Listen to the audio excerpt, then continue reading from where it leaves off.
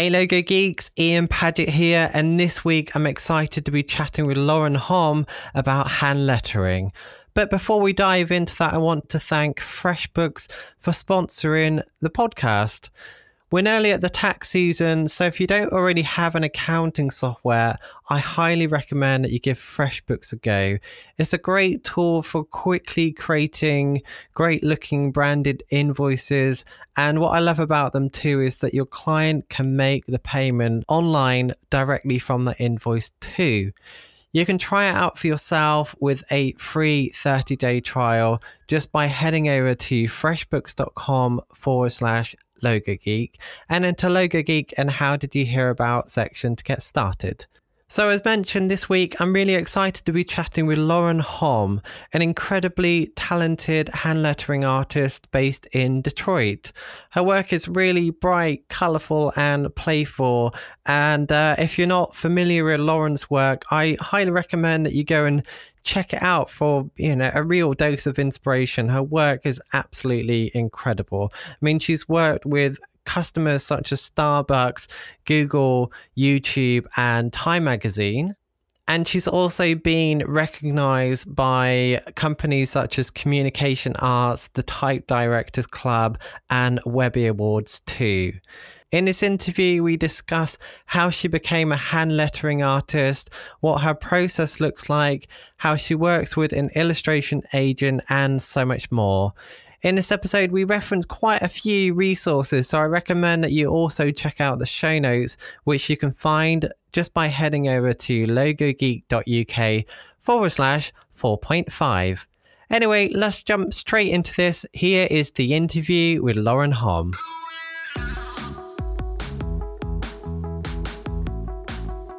When researching for this interview, I came across a blog of yours from a few months back called Dear Burnout Art Director, where you shared a really honest story about finding your dream job, only to get to a point where you felt really drained and uninspired. Can you tell us more about this time and how you was able to get out of that situation? Absolutely. Wow. I have to take myself all the way back to 2013. Like I mentioned in the article, a lot of people don't know this, but I did not major in art or illustration or even graphic design in college. I majored in advertising, not the marketing side, but just creative advertising. I wanted to be an art director at a big ad agency. And so I kept my head down and I was doing that in school.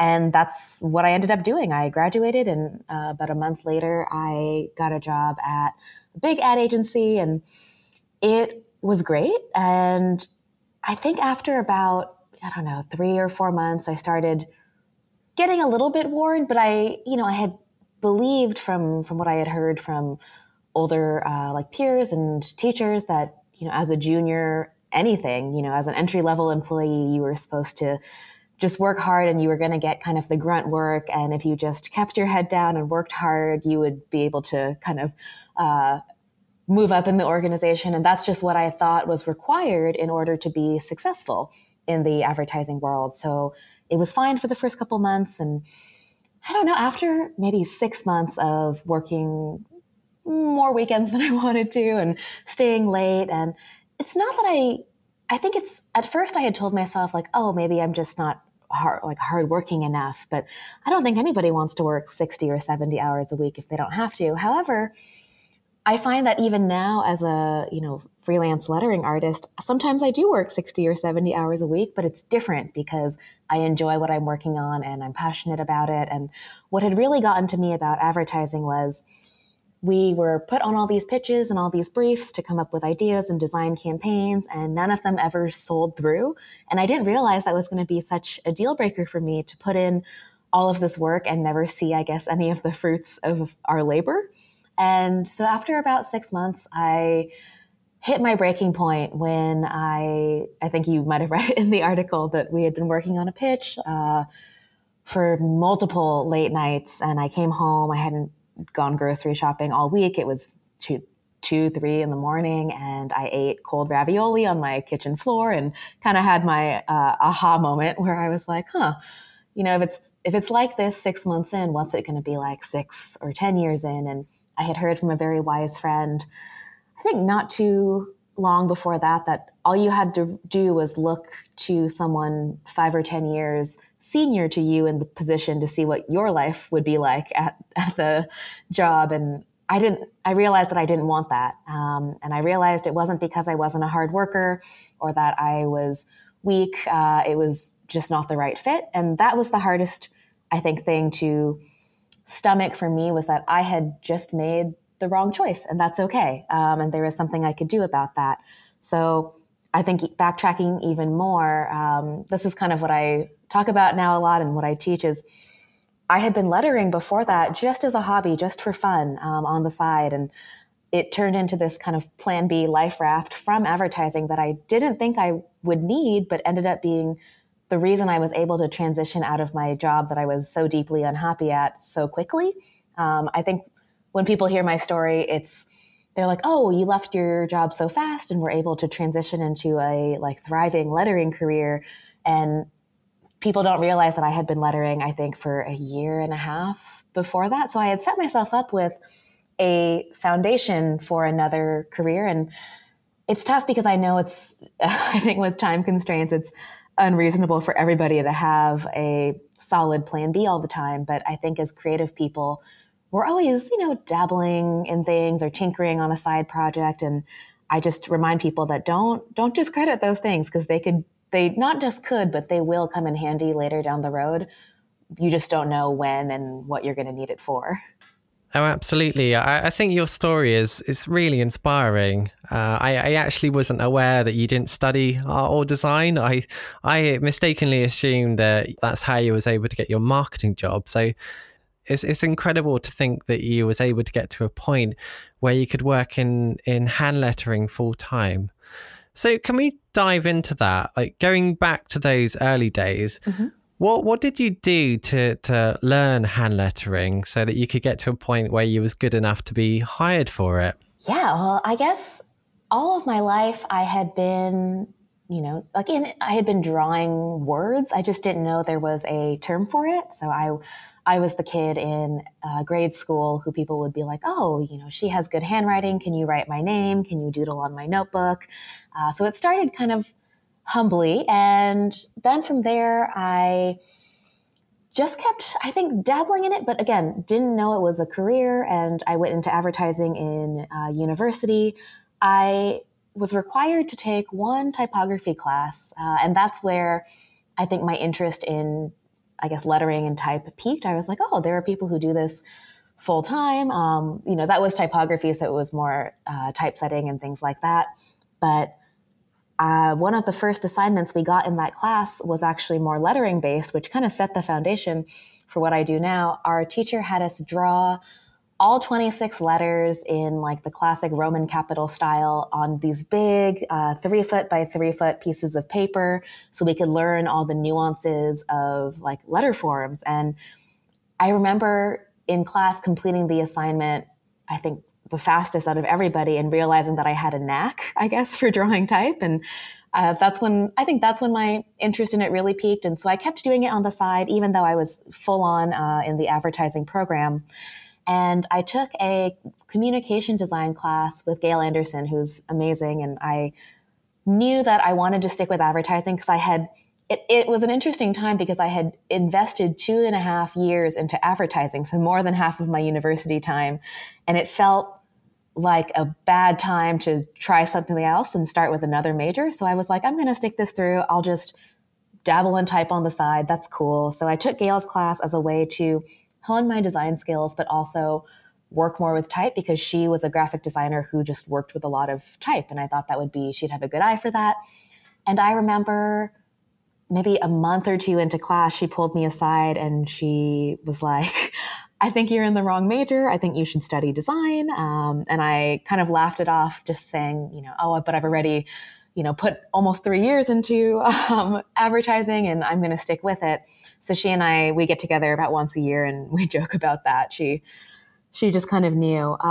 But what had happened right after that was because I loved doing type so much on the side outside of my advertising curriculum, and I wasn't really able to use lettering in my advertising projects. I was in my communication design projects, but ad stuff stayed ad stuff. I ended up starting a blog on the side called Daily Dishonesty. It was a Tumblr blog back in 2012. So this is at the very start of senior year of college. And it was really just a simple Tumblr blog that I started posting these images to. And the idea for it came with when me and my roommate were drunk and joking around. And I realized that she and I lied to ourselves all the time, but in innocent ways. So things like calories don't count on the weekends, or I'll just have one drink tonight. Just little things that we were 21 years old, like little things that younger kids lie about. And I would use that or use those phrases as prompts for my hand lettering and just hand letter the phrase and upload it to the blog. And within a few months of running that, it caught a good wind of the internet, and I had, amassed a following of a couple thousand people, which turned into 10,000 people. And that was really motivating to me to be like, oh, look, here's this audience starting to form around my silly hand lettering project that was really just meant to be a funny thing for my friends to check in on, and a way for me to catalog all of these phrases in one place. And I think that mentality, which has really set the stage for all of the marketing that I do, comes from my advertising background of thinking in campaigns. We never really created singular pieces in advertising. We always had to think of a bigger idea for the campaign and then execute multiple pieces under that. So with that as my foundation, I think that's how something like Daily Dishonesty started, where I was like, okay, bigger idea, little white lies, and I'm going to execute it, hundreds of different ways under that one kind of idea with hand lettering. So crazy, I guess, fast forwarding, I was running the blog all throughout my senior year of college while I'm doing portfolio and all my finals and preparing to get an advertising job. And by the time I graduated, I had actually been in contact with a literary agent who had found the blog online, I guess stumbled across it as anyone stumbles across something and random. And we had ended up working together, and we sold Daily Dishonesty to Abrams, which is a big publishing house in New York. And the same week that I graduated college, I was also signing a book deal. And it was a little bit surreal because it was completely unrelated to my studies. And it just seemed kind of like this, lucky thing that I stumbled across. But it was also the first kind of inkling of validation that this could be a profitable thing, that could be a job. But even after that, I think as a recent graduate, if you've spent 4 years studying one thing, it's really hard, even though if you've had success in another thing, to completely pivot the other way. It felt like a waste of my studies. So that's why I ended up going into advertising. And I figured that, maybe in 5 or 10 years, I would come to a fork in the road, and maybe I would have to choose if I kept hand lettering on the side and, picking up the odd freelance client here or there.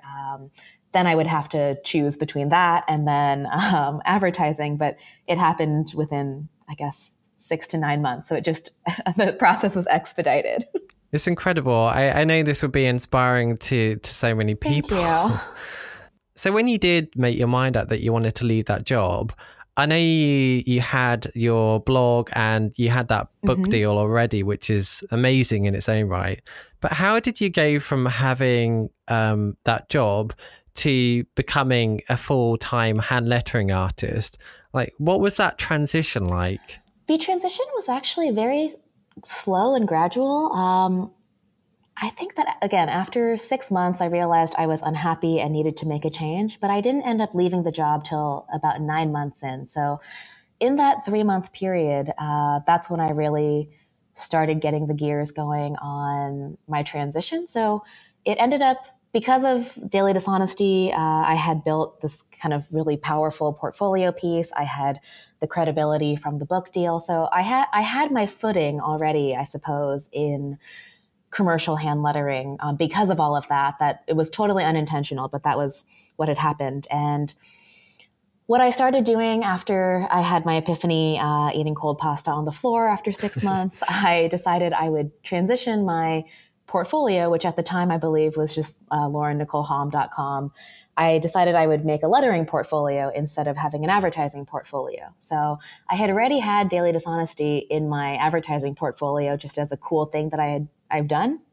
And I started transitioning all of my advertising work out of my portfolio and putting in, self-initiated hand lettering pieces. I had a couple freelance things that I had done over the years, but nothing major, I would say. I think the biggest project I had in my portfolio prior to leaving my job was a student project. Actually, not a student project, but it was a campaign that YouTube had done with students to celebrate. I can't remember what anniversary it was, but it was something of that sort where I got to design a poster. So I had that in my portfolio. So I just had a kind of hodgepodge of lettering things I had done over the last year and a half with no particular focus, but Daily Dishonesty was definitely the highlight of all of that. So I started shifting my portfolio.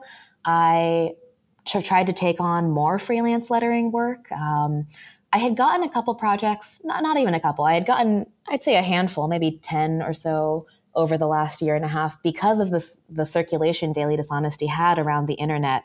It just got eyes on my work, and people were like, "Oh, can you do something for me in that same style, but for the stationery line I'm starting?" And so I had dipped my toes in freelance, and so I started ramping that up, just saying yes to more things because I was taking on a couple projects on the side here and there, even though I was working in advertising. But once I realized I wanted to leave, I stopped caring as much about my advertising job and just dedicated more time to lettering. At that same time, I was working on illustrations for the Daily Dishonesty book. I had to make additional illustrations to the ones that were already live on the blog because when it comes to like blog to book content, they want to make sure that there's incentive for your current readers to buy the book. So there's new stuff in there. So I was working on that too. I started reaching out to illustration agents as well. And that really stemmed from I had seen a bunch of other designers online who seemingly were working for themselves and freelancing and thriving. People like Jessica Hish, Dana Tanamachi, John Contino, Dan Casaro, Jeff Rogers. And I remember just perusing their portfolios, and I noticed there was a trend amongst all my, favorite, seemingly most successful designers that all of them had illustration agents. And me being 23 at the time, I really didn't put much more thought into it other than, most successful illustrators must just have agents, so I should get an agent. That was really just my thought process. No one had told me it was hard to get an agent. No one had told me how to get an agent. I just figured, I'm just going to email all of their agents. So I went through my favorite, 20 or so designers' websites, clicked on all their contact links, saw who was representing them, and sent emails to all of their agents just with a brief introduction. And I had learned from my literary agent, actually, the woman who helped me sell Daily Dishonesty, how to pitch Daily Dishonesty to media sites. And so I used that kind of same model of, here's my one paragraph pitch of, "Hi, my name's Lauren. I'm an art director who's looking to transition into illustration. Here are the things that I've done.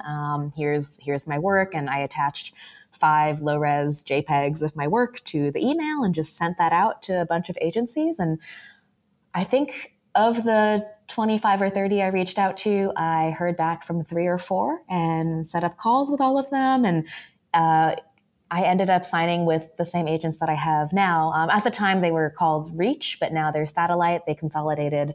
They were like 2 sister agencies, but now they've consolidated into Satellite. And we started working together on a trial basis because I was so new and didn't really have a footing in freelance illustration and lettering. I had done, the odd project here and there, but they wanted to kind of test out how it would be working together. And this is while I was still at my agency or at the advertising agency. So we did the trial run. It went well.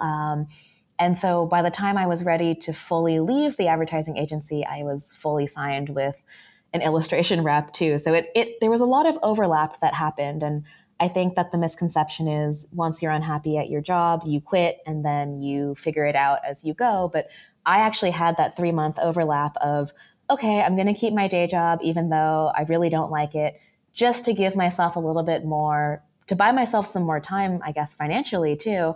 And more than financially, I would say emotionally, that was a bigger hurdle for me to jump than the financial part, because I was fortunate to have started Daily Dishonesty and gotten the book deal from it. I had $25,000 in my savings account, which for me at 23 was a ton of money. And I knew that could float me for quite a while because I was living fairly inexpensively. So the financial part wasn't even the hard part for me. It was emotionally getting ready to leave a job that I had just started 9 months ago, and to give my parents, I guess they weren't terribly worried, but they were slightly concerned after putting their daughter through school, that she was going to pivot, make a career pivot this early. But they trusted me, and they told me to follow my gut. And I won't say that they weren't worried, but it ended up working out, and now they're totally on board.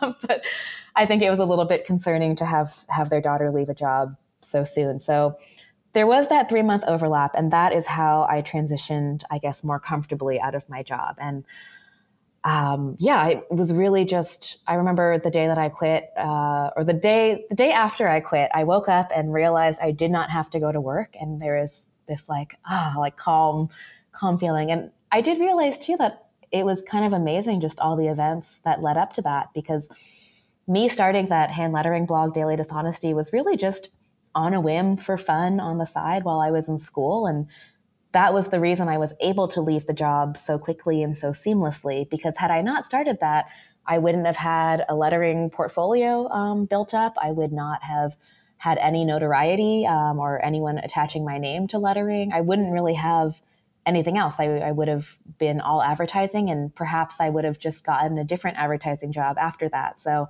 that one silly little idea and that one simple Tumblr blog were the catalyst to what I am doing now, completely.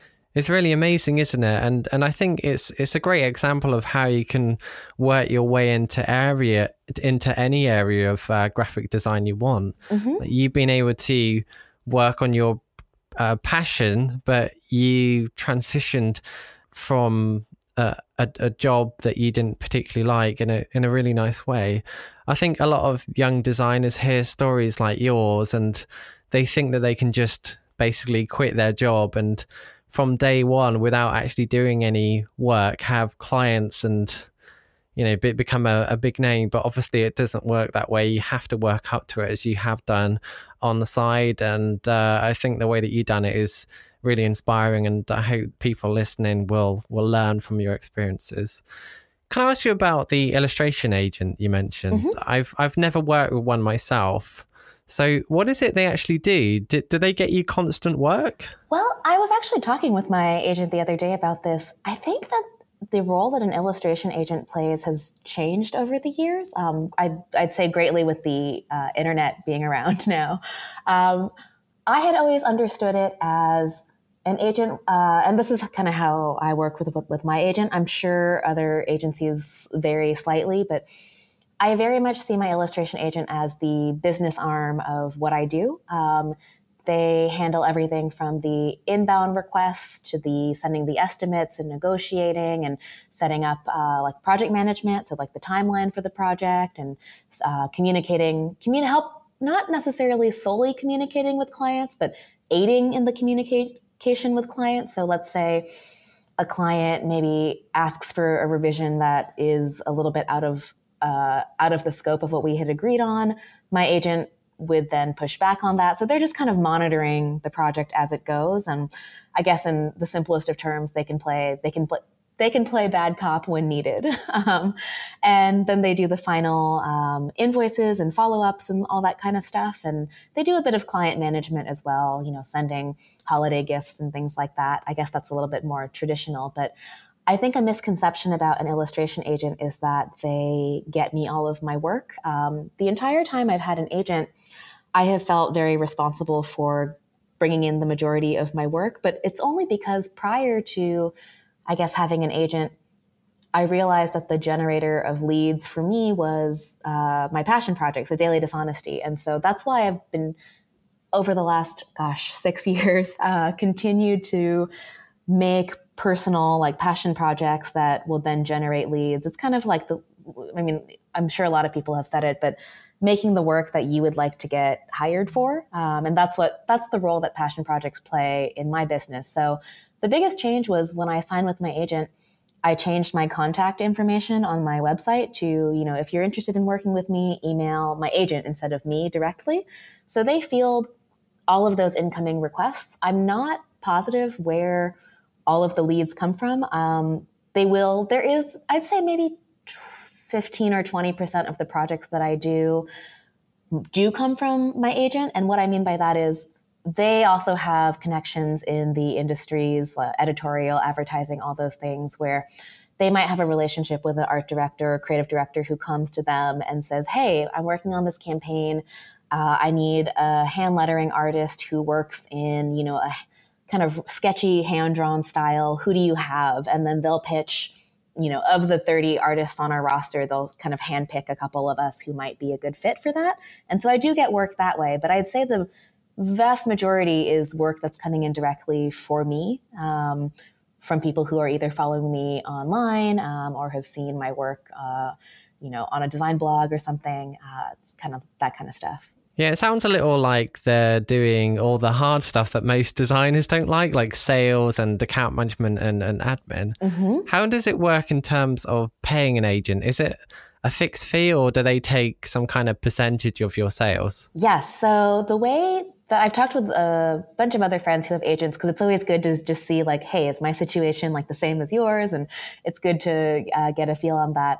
The way that agents typically work is we pay them a percentage of the total project fee. So I'd say industry standard is anywhere between 20 and 30%, which when I first told my parents, they were like, don't do that. Like, why would you give away almost a third of your income to somebody else? But my gut feeling on it when I first signed was that it was worth it, because if it was working for all my favorite artists, why wouldn't it work for me? That was the first thought.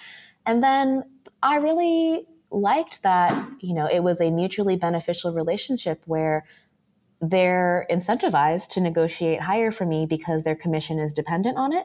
And I don't have to pay them unless I'm also making money on a project. So I saw it as a very mutually beneficial relationship, and I've greatly enjoyed it too, because one thing that I will always tell people if they're interested in getting an agent or wonder if it's the right path for them is it really depends too on how much you dislike doing the admin stuff. And for me, I greatly, greatly, greatly dislike it. It brings me so much sorrow to even, I am so bad. Even sending an invoice, which is the next step to getting paid, I will drag my feet on, and that's not good for business.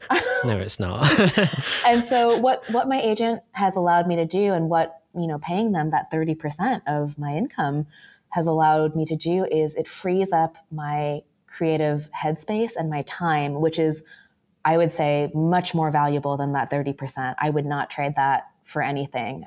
It's allowed me to teach workshops and teach online classes and to work on personal projects, which then generate more leads for commercial projects. So I can't imagine working without them now that I kind of have the system down that I have. If for some reason I didn't have an agent, I do feel confident that I could manage my own business. I just don't want to.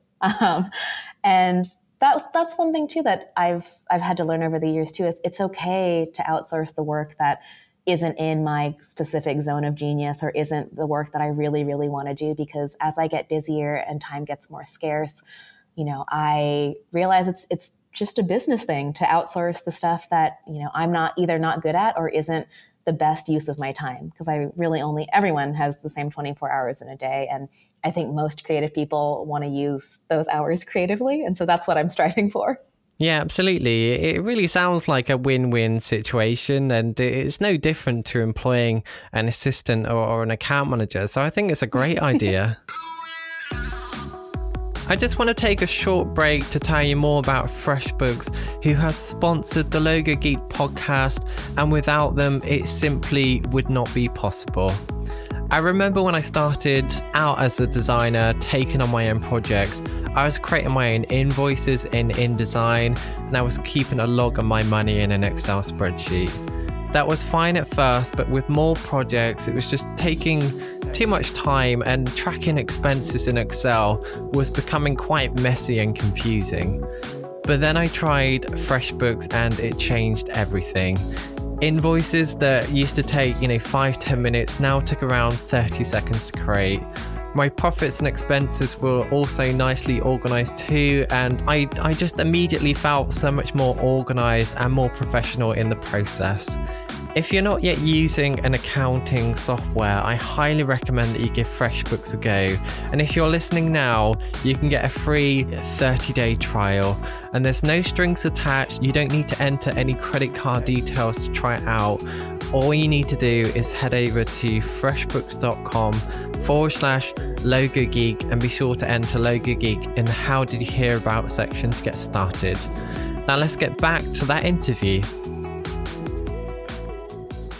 One of the topics I'd love to talk about with you is your hand lettering process. Mm-hmm. I've found from interviewing different designers in the podcast that everyone works in a slightly different way. So can you share with us your process and, if possible, dive into the nitty-gritty details, because I know listeners will really love that. Okay. So my process has changed, I think, a lot over the years because of, technology. So when I started hand lettering, because I, again, wasn't an illustration major or anything, I didn't have any fancy supplies, I started hand lettering with a pad of graph paper, a Sharpie, a pencil, and that was really it. I just kind of used what I had at the time, and I had a computer that had Photoshop and Illustrator on it, and I was fairly well versed in those programs to begin with. So really my process was developed from seeing stuff and lettering styles that I liked, and then figuring out how I could, emulate that same feel with using the tools that I had. And, back in 2011, 2012 too, I didn't even know about like the wealth of tutorials and resources online. And I don't think there really were as many, 6 or 7 years ago. Now you can look up anything you want. You can. It's incredible. And it really is amazing. And I hope that it, turns more people into artists and graphic designers, because it demystifies the process a bit. But it also was really helpful for me at the beginning to just figure out how to do it in whatever way I could. So I was doing my lettering, I'd say, all by hand at first with, again, markers, paper, and then I would go to the library at school, scan it in, and then finish it up in Photoshop by kind of extracting the black and white type out of the paper background and then manipulating it in Photoshop. But really with no crazy, Photoshop techniques. It was just painting each part layer by layer. I painted all the shadows, but by hand, and it was really like illustrating in Photoshop. I had my little Wacom tablet that I rented from the school. So that was my process to begin with. And that really was my process for the first 3 or 4 years of my career. And then I got an iPad about a year and a half ago. And now I'd say I split, it's kind of half and half. I still love drawing and painting on paper. And there is a certain line quality and, margin of error that doing stuff completely by hand on paper allows for that can be really nice. But because I travel so much for work, having my iPad to do 100% of the project on is a real time saver and just really convenient too. So I'd say, most of my work is done on my iPad now, but for specific projects, if I'm home and it requires more of a hand touch, I'll do things on paper and scan it in. But the process really is starting off, sketching by hand just with the pencil, and then going over that in a black marker or going over it with an ink brush, in my iPad. And then usually I'll take it into Photoshop after that, regardless whether it was started in, Procreate or Adobe Sketch or on a piece of paper. And then I will go ahead and add all the color and the dimensionality and texture in Photoshop, just because that's where I'm the most comfortable doing that. Yeah, this is great. I think what I'll do is make sure to share one of your videos in the show notes, because I know it's quite hard to explain this type of thing and it's much easier to see it. So if people go and check out the show notes for this episode, I'll make sure to add a video in there. Anyway, you mentioned you're using an iPad within your Yes. process. Is there any particular apps that you're using that you would recommend? Yes, I'd say that my favorite apps for drawing are Procreate, Adobe Sketch, and Adobe Capture. Adobe Capture is really great for vectorizing things quickly. The technology is pretty cool. You can take a picture of a drawing you've done and it'll kind of quick vector it, and then you can go ahead and toy around with it in the computer. Oh, another one is AstroPad, which is pretty cool. It basically turns your iPad, it mirrors your desktop screen on your iPad. So it turns your iPad into like a mini like Cintiq tablet. It's a little bit laggy sometimes over Wi-Fi if the connection isn't great, but I found that that's a really cool way to combine both of those surfaces. And then, yeah, I'd say those are my main ones. The brushes in Procreate and Adobe Sketch are just different. Procreate has more capabilities. Procreate does have more capabilities in terms of being able to add effects and manipulate type and control over the brushes. But I really have been gravitating towards Adobe Sketch in the last year because, so when I first got my iPad, I was using it exclusively with Procreate for the first maybe 4 or 5 months. And there's just so many things you can do with it that I tried drawing by hand again just in my sketchbook after that period, and I realized that my hand and my eye had gotten a bit lazy because I couldn't just pinch and zoom and resize things and nudge things over like I normally could. And I was like, oh no, like I still want to maintain a certain amount of, capabilities with my eye and my hand. So now I try to kind of do 50-50, still sketching in my sketchbook and on paper just to keep sharp. But Adobe Sketch has been really nice because it doesn't have as many capabilities in terms of how you can manipulate the brushes and your drawing. So it's really more like a true digital sketch pad. So, and their watercolor brush is incredible. It actually bleeds onto the paper like real watercolor would bleed. So that's been really cool. I did hear last year that Adobe is coming out with Photoshop, particularly for the iPad, this year. So I'm really excited to try that whenever it comes out. I really need to get myself an iPad. I keep seeing people using them, and so many people are recording their processes and posting them on Instagram, which I think is amazing. That part too. Yes. But the one thing I will say about that is now that I'd say most people that I see on Instagram now and just online are using an iPad and they're recording their process through the apps. And it's incredible to see like the bit by bit process. And I do agree that like iPads and any technology, any kind of tablet can streamline and speed up your process. I think I still love doing stuff by hand and still love following people who are just recording, them on paper too. I think that there will be, I don't know, kind of like with anything, whenever there's a lot of one thing, there's like a resurgence or a desire for like the nostalgic old thing. Okay. And talking about the process, I see online sometimes you'll be doing these huge murals where you're actually painting on a wall. Can you talk through how you go about doing that type of thing as well? Like, I assume that you are like planning it as you would, on your iPad and in Photoshop and Illustrator. But how do you go from that to having it on a wall or whatever? Yeah. So I got started with murals actually through chalkboards at first. I was doing chalkboard menus and then big chalkboard signs for restaurants in New York City. And with those ones, I just eyeballed it and I would measure things out by hand and just kind of not even transfer my sketch, but look at my sketch and then just try to draw it on the wall. So that was really great for me to kind of train my eye and my hand again to have a natural kind of intuition about where things should go. But as I started working in much larger spaces, so I think anything that's bigger than, 8 feet by 8 feet, I'm definitely going to, actually, no, probably bigger than 5 by 5. I think I would use a projector or use some other kind of way to just transfer the direct design on the wall. The two ways that I've done it are, just doing my drawing, on the computer and then plugging it into a projector and then projecting the design on the wall, tracing it with chalk or pencil, and then going ahead and painting over it. And then the other way that I've done it is you can take your design and you can kind of cut it up, grid it up, and then get it printed out on large sheets of paper and then tape it all together. And then, I think you can use, what is it called?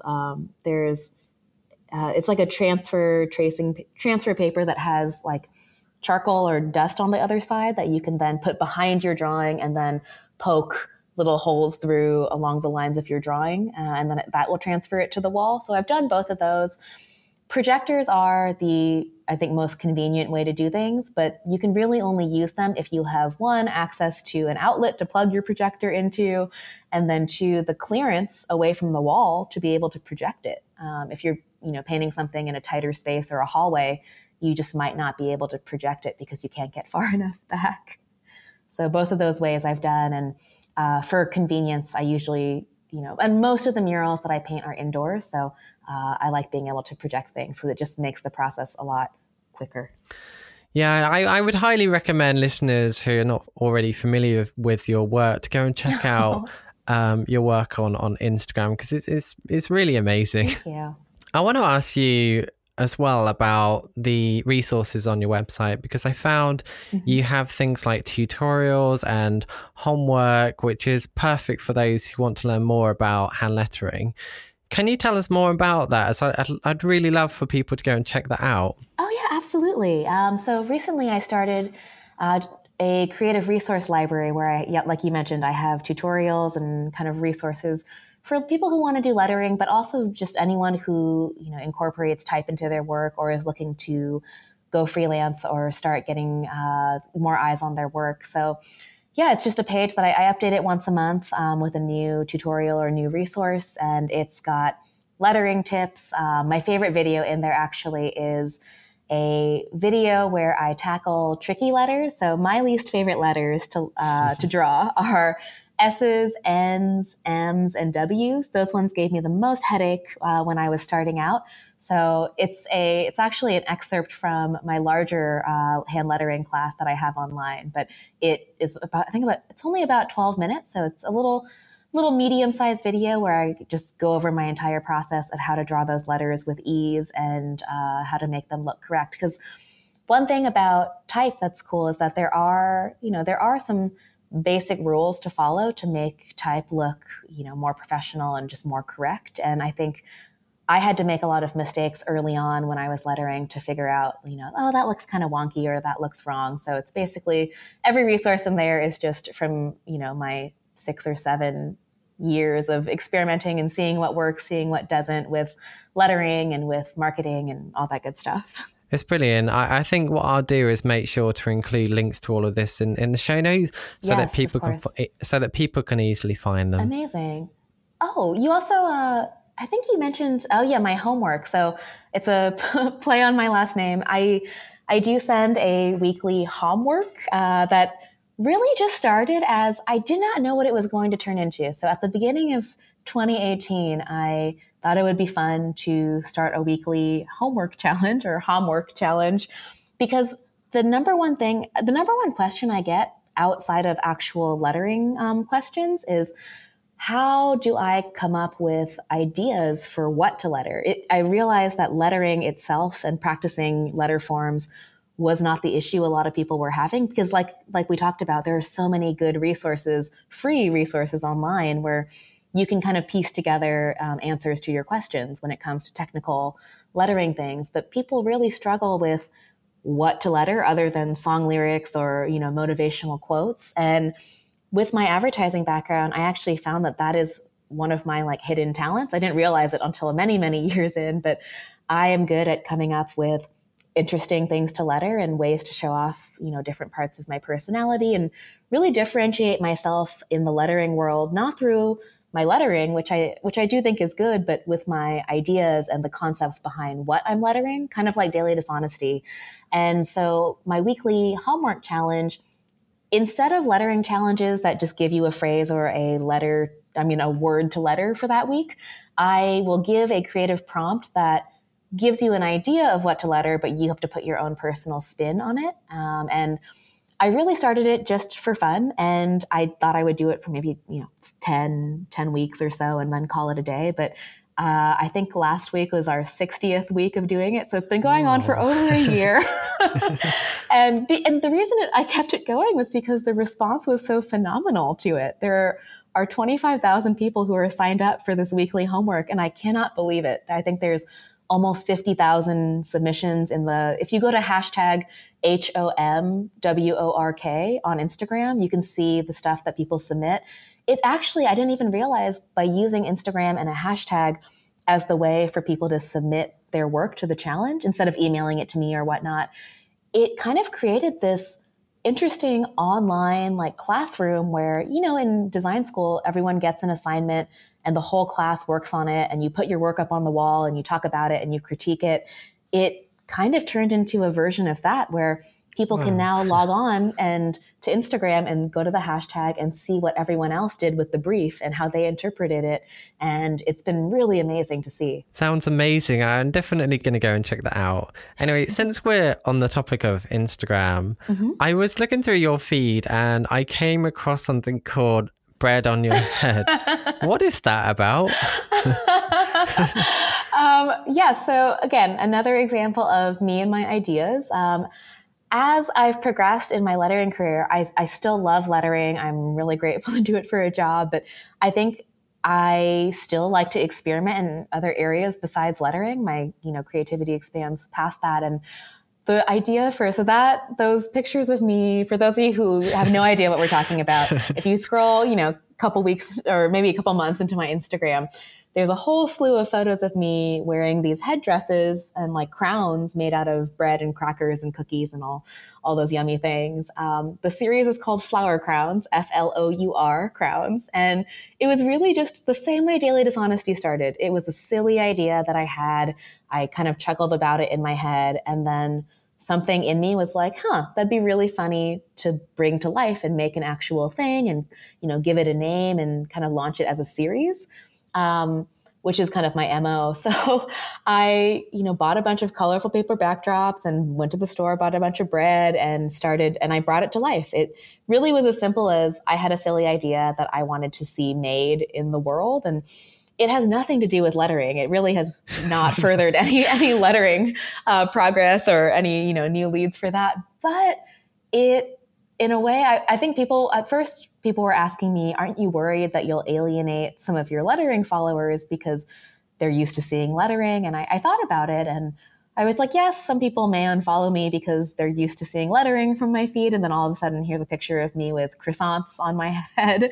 But then I thought about it, and because all of my projects over the years, even though they're lettering based, they're also based on humor and just my personality. And so I figured the people who ended up staying and engaging with it were kind of like my true fans and people who I was just curious to see what would happen too. And yeah, like I said, it was really as simple as this is a funny thing that I want to make and show, to the world. And it was just a good creative exercise for me to do something that wasn't lettering. And I did start it too with the intention of, I'll tell you the backstory of this. So my literary agent, the same one who helped me sell Daily Dishonesty, I'd say, once a year, she'll email me and say, hey, do you have any new ideas for books? We should talk. And we did a journal together about 3 years ago, but I haven't done anything else since then. And maybe 2 years ago, she emailed me asking for ideas. And so I sent her a bunch of, food and lettering ideas. So I wanted to make a cookbook. I wanted to do all these food projects. And she had emailed me back saying, hey, these are all really great ideas. However, I can't sell these into a book. I can't sell these to publishers for you because you're a hand letterer, not a chef or the people don't know you for food and they don't even associate you with food. Therefore, I don't know if I can use your audience as a viable way to sell, something to a publisher that had to do with food. I can only really sell, lettering and humor for you. So I was bummed, but it was valuable feedback, and it's very true too. Like I mentioned before with the blog to book kind of content, anyone who has an online following or has a blog or whatever it may be, publishers want to see that you have an engaged audience in that category already, and that's a huge selling point if they're going to publish a book for you. So in the back of my mind, I think I did start my Flower Crowns project to just not to become a chef or, a food author, but just to start turning the tables a little bit more towards, hey, there's Lauren Hom. She's the one who does lettering and that weird, bread series. So it was really just as simple as that. It was a just for fun project. And it, I think, also allowed me to get a little bit looser with my Instagram page. And it's kind of turned things in a slightly different direction where people follow me for lettering now, but they also hopefully follow me for me. And, I'm just kind of like their weird internet friend, and I'm 100% on board with that. Yeah. I think it shows a lot of your personality because for this interview, I made sure to check through everything of yours. And when I came across that, I just thought, what is this? Is that brain in your head? What the hell? And it led me down a bit of a rabbit hole as I found a website for that too. And I think it's great because you're selling courses and products. Since people buy from those they know, like, and trust, I think it works in your favor. And because it seems fun and a little bit weird, I know that the courses will be fun too because of that. So thank you. Yeah. Anyway, we are near the end of our time. So I want to ask you one last question. Ooh, okay. If you could travel back in time and offer your younger self just one piece of advice, what would that advice be? Ooh, one piece of advice. Ooh, I was going to say that I would travel back to me when I was questioning whether I should leave advertising and tell myself that it was going to be okay. But then I thought I would take it back because I think some of that uncertainty about not being sure if it was going to be okay was really motivating for me. So I don't want to kill my fire. If I could go back in time and give myself one bit of advice,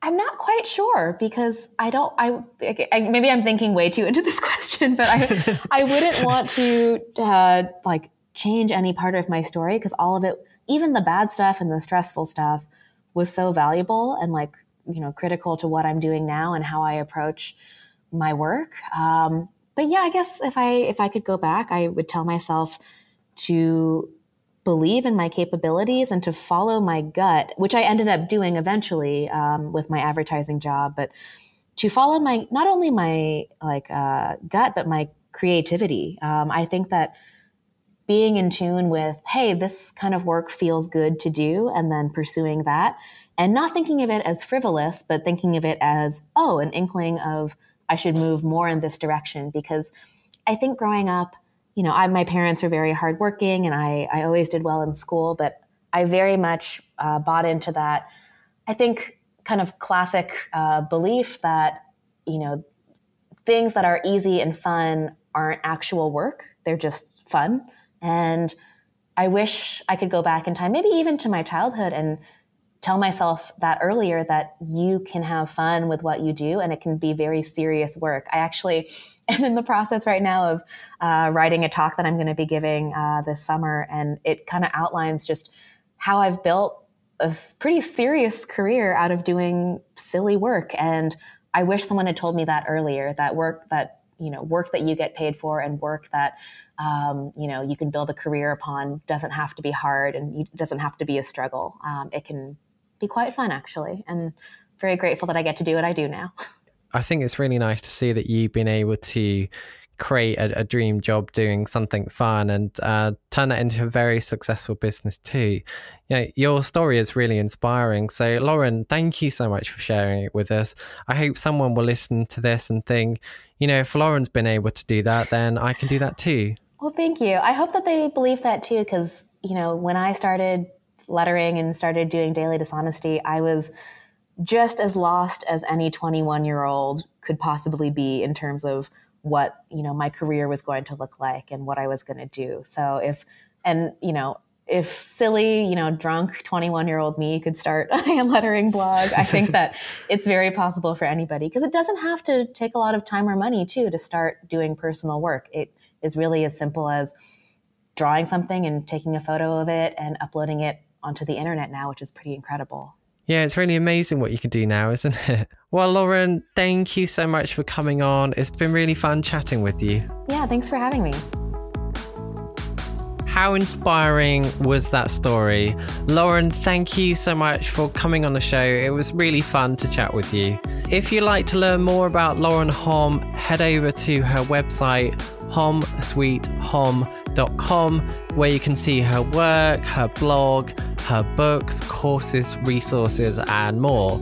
Alternatively, go and check out the show notes where you'll find links to all of that and any of the resources discussed in the interview, as well as a full transcription.